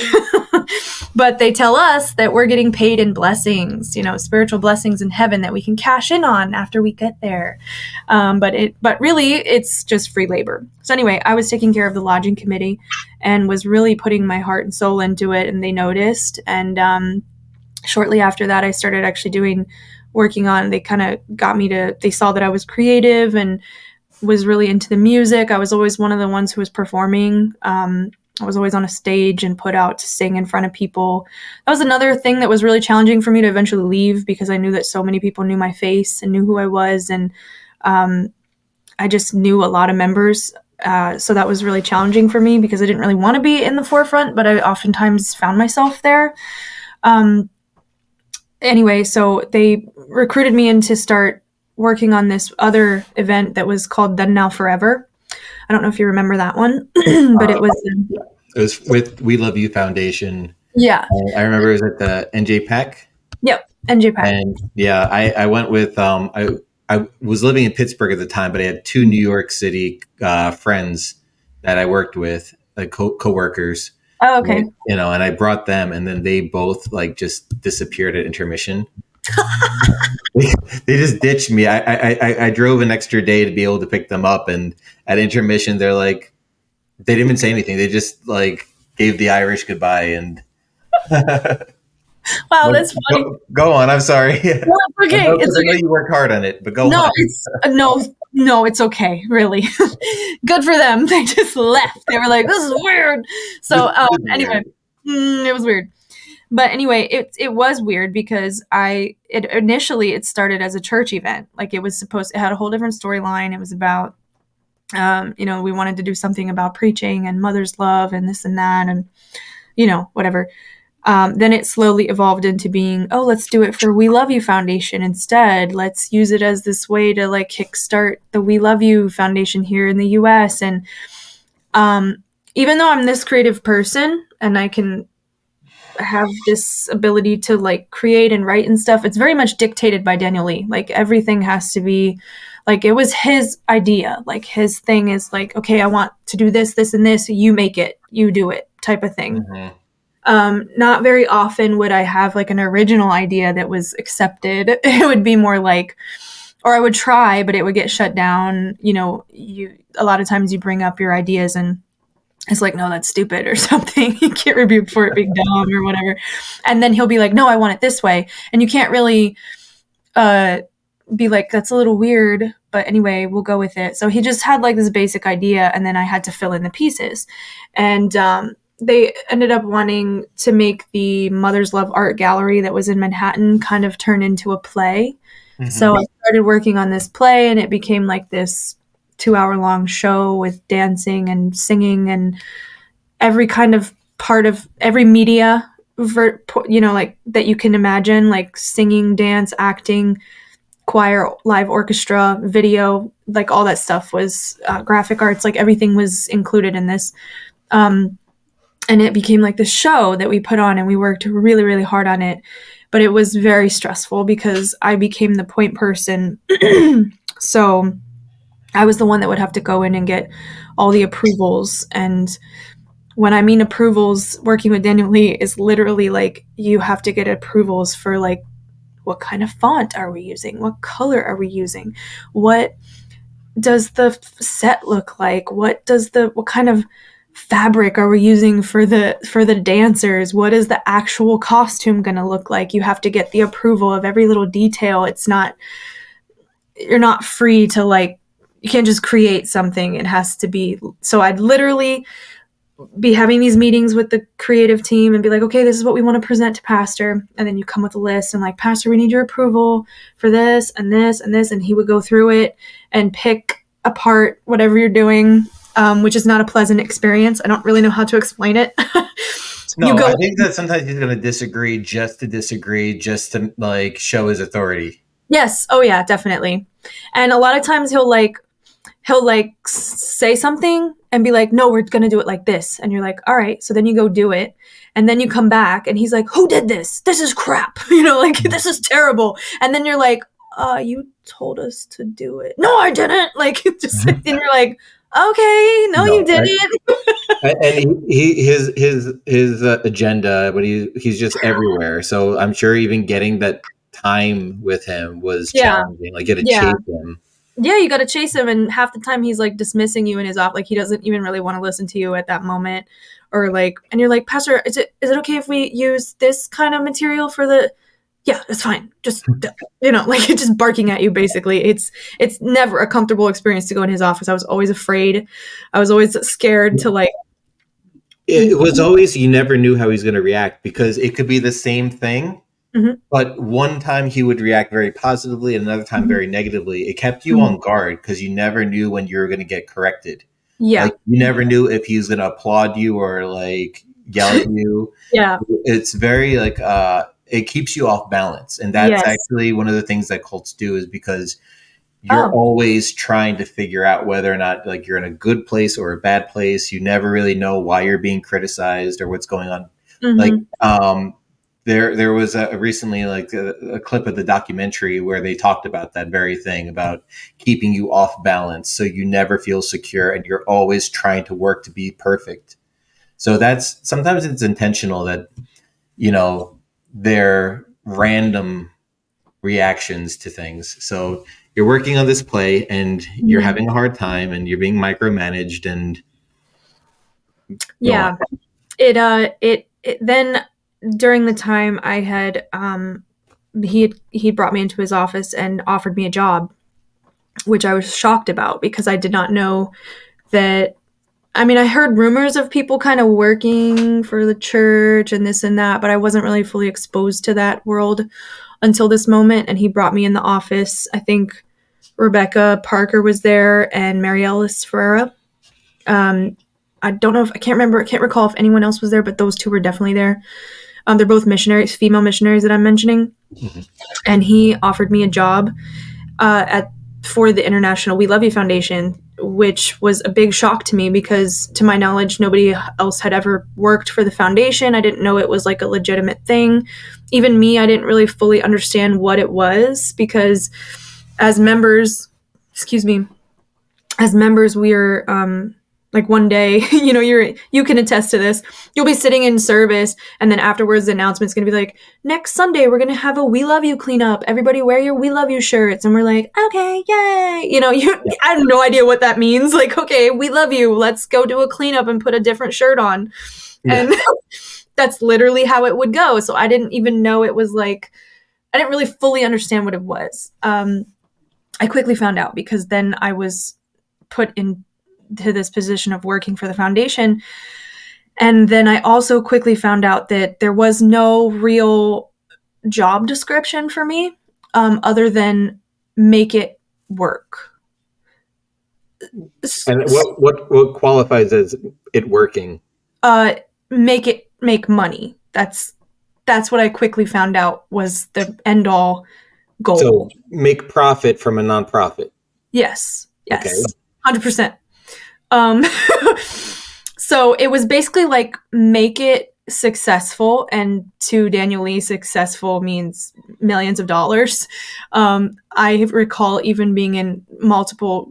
So everybody who sits on the board for the We Love You Foundation are all pastors and overseers. They're pastors now, but they're overseers. They're church leaders. They change it a little bit up in there, like who's actually on the paperwork and stuff, but they're all church leaders. Mm-hmm. So all these board leader meetings or whatever would be me in pastor's office with all the overseers, just basically ripping everything to shreds. Like, what's going on? Like there's no money coming in. In the early days, it was probably the worst for me because they already had this. So basically what it meant was I became part of the tech team in a weird sense, even though I wasn't on the video team, I wasn't doing photography, I wasn't involved in the websites, but I was all of a sudden in the multimedia team. It was called tech team back then. And there were already members there who had been working on these missions for years that I didn't know about. And here I am, this young sister with no title, coming in from Maryland, like out of left field, and I'm put in this crazy position. Like, it's seen as like this great blessing. Like, all of a sudden, I'm just this random, to them, like, I'm just Who this. is this, and why is she coming here and stealing this thing I wanted to do? Right. So it's they gonna be like that. Yeah, and they hated me. There was 3 of them specifically that I know actively worked to like try to get me taken down. It was the most toxic. I felt like I was in the medieval times, like like constantly being thrown under the bus and told on. I was being accused of things that I had no idea were happening. Things were being kept from me intentionally. Like, they wouldn't let me have passwords to emails or look at things. They'd keep me out of meetings intentionally so that I wasn't there. They'd go talk to pastor on their own without me there. Like, they were specifically targeting me because they did not want me a part of it. And I knew it. And I knew that they knew that I knew it. And I knew that the church knew that was going on, but you have to be smiley and happy, and you're working together, and you have to keep the harmony and the peace. And I couldn't stick up for myself because I knew I was going to get kicked out of the mission. I didn't want to lose. So I was like juggling these crazy personalities of these people who were obsessed with controlling everybody wanted to control it. Daniel Lee wanted to control it. The overseers wanted to control it. These members that were actually doing the work wanted to control it. And here I am put in there. And then I become the one that everything is my fault because I'm the one getting paid. So because I'm getting paid and I'm on the books, it's my fault, no matter what is happening and no matter the other dynamic between who's actually working. That was honestly miserable for me because I knew that they hated me. And it was just, I would cry every day. I was crying. I started getting sick. I started gaining a lot of weight. I was miserable working there. Like, it was horrible. And to the point where I eventually kind of had a meltdown in pastor's office one day in front of the 2 deaconesses and the deacon that were actively like giving me this horrible time. And I shouted, I was like, do you guys hate me? Do you want me to leave? Do you want me out? Because I'll just go back to Maryland. Is that what y'all want? Is that, is this going to make you happy if I leave? Like, I was so upset. And from that moment, Daniel Lee made them back off because I think he saw that I was actually really seriously like not okay with this situation. I'm not really sure. He didn't stick up for me in any kind of sense. He just made them back off. So ever since then, they kind of left me alone and let me just try to do my mission, which it didn't matter whether they hated me or not. I was never going to succeed at that because he gives you these like asinine type of goals that just don't make sense. And eventually another deacon joined me. He started working with me. This was one of the deacons that actually hated me in the beginning. He ended up, I know. Yeah, yes. I love him dearly still to this day. I will keep his identity. The members will know, but anyway, he started working with me, and then he started realizing what I was going through. And he was like, oh my God, I had no idea it was like this.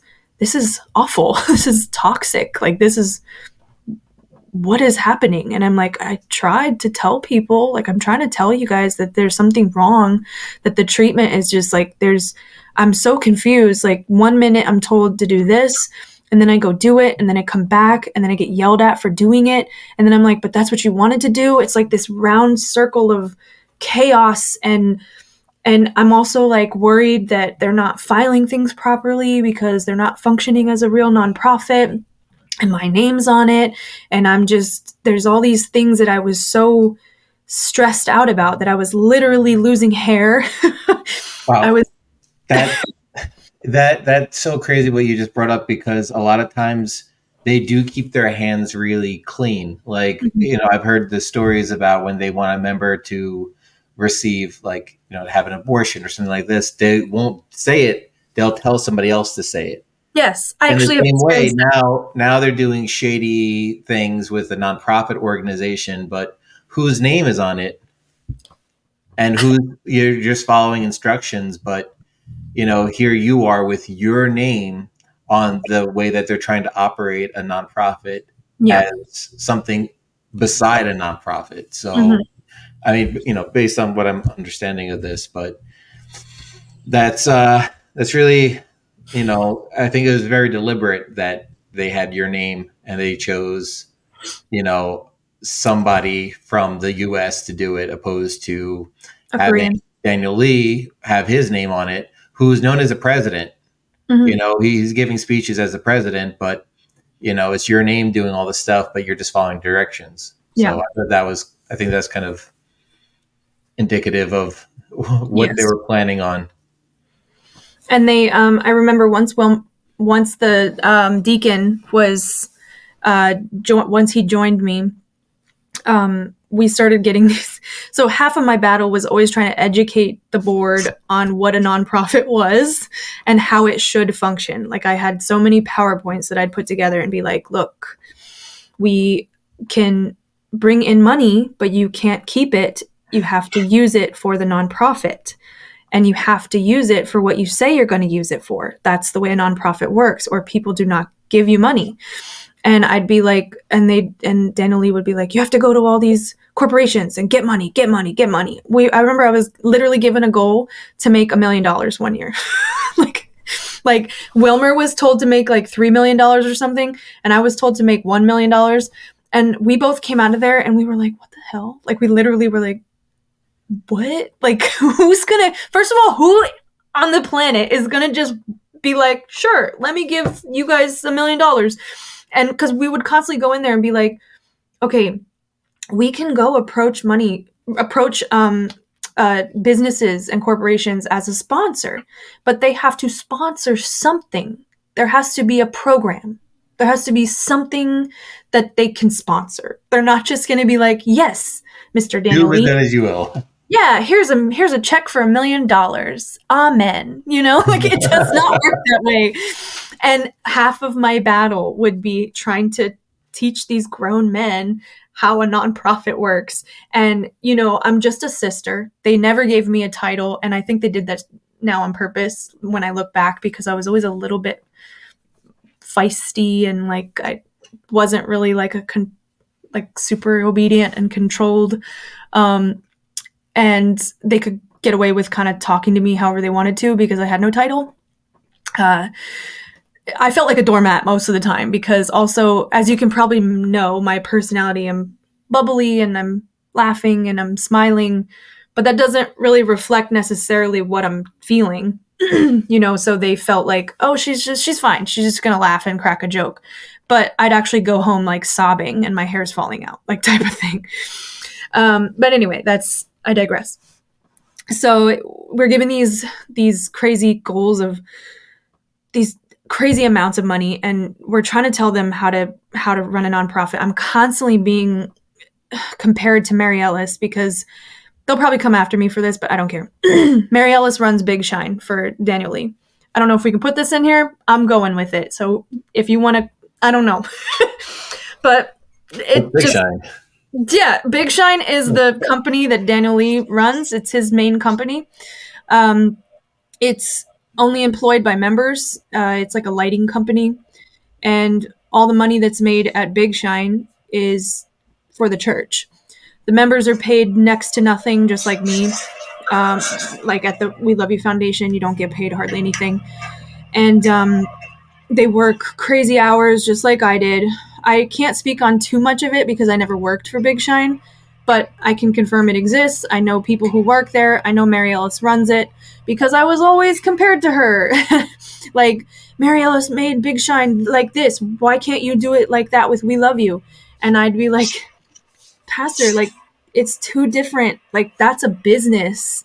This is a nonprofit. Like, it doesn't function the same way. I can't sell something. The only thing I can really sell, if you're going to think about nonprofit world, is the program. But we don't have programs. All we have is an idea. There are no real programs, like an actual real. Now they started trying a little bit. I've noticed. I've seen the website. You know, they have these like tools for school, packs on backs, something, whatever. Mm-hmm. Yeah, like they actually have some kind of little program now, which they can get sponsorship for those things, and they're starting to function a little bit more like a nonprofit these days that I notice. Hopefully somebody saw my friggin' PowerPoints and like took some notes. Maybe that's why they did it. But but the early days were awful because I was constantly being torn apart by not doing enough and not being enough, and I was getting sick. Like I had gotten honestly like very sick, very ill. I was always once it got really bad, I had gained a lot of weight, and I was getting fevers and rashes on my hands and my feet and my tongue and my throat, like blisters. And but my hair had a really good insurance policy with the We Love You Foundation, right? What's that? I'm sure you had a great benefits package. Oh yeah, great benefits package. How was your bonus? There were no bonuses, and I had no health insurance. It was not offered to me, and I got paid like nothing. Like I think it was like $16 an hour or something, and I was doing the work of like. But you weren't working just 40 hours. No.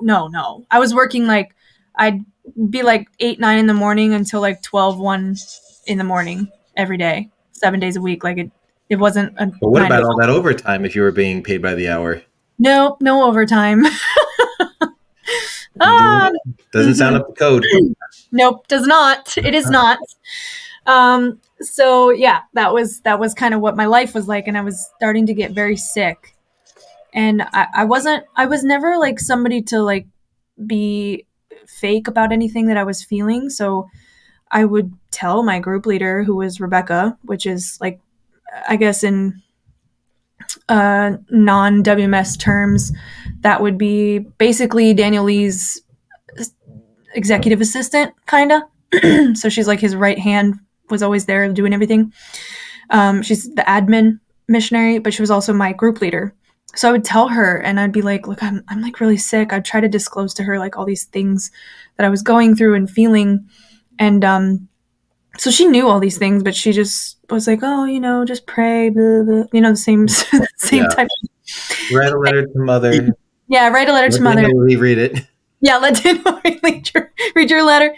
And at one point, Daniel Lee even spoke to me. He's like, I feel like you're dying. Like something's wrong with you spiritually. And I'm like, I'm just sick, Pastor. I don't know. I'm losing my hair. I'm gaining weight because of the stress. Yeah, I was so stressed out that I was honestly like deteriorating. Like I just.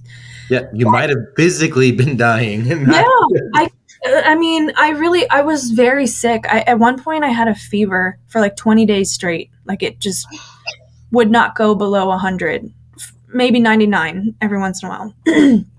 And I have pictures, like these horrible rashes on my hands and my feet, and thinking that there was something terribly wrong with me. And I didn't have money to go to the doctor. I couldn't, I was starting to go in debt because I was like, I have to figure out what's wrong with me. So I started getting some tests done, but I'd have to put them on a credit card because I don't have the money for it. And I had to get an MRI. And that's really expensive for people who don't have health insurance. And it was horrible. And I was very sick. Now I know that I was diagnosed with fibromyalgia. They thought I had lupus for a little while.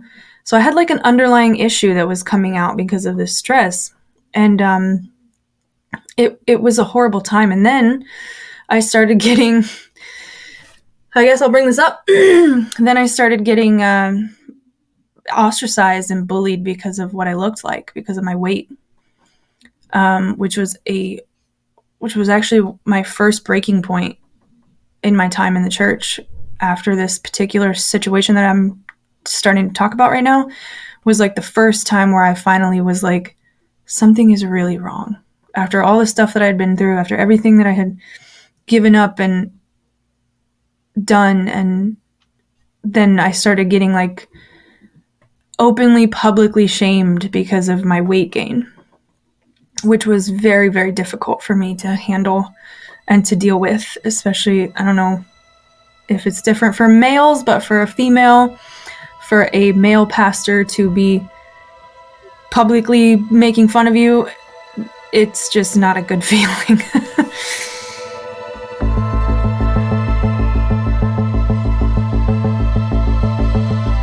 Thank you for listening to the Great Light Studios podcast. To find more information and resources or to watch our films, you can find links in the show notes of this episode. Thank you also to Burns Cornerstone Community Church and all the other monthly financial supporters who make it possible for me to do what I'm doing. If you are blessed by the resources produced through Great Light Studios and want to help support me in continuing to do all this, then you can find information about how to in the show notes of this episode. And also, would you consider leaving a 5-star review on this podcast?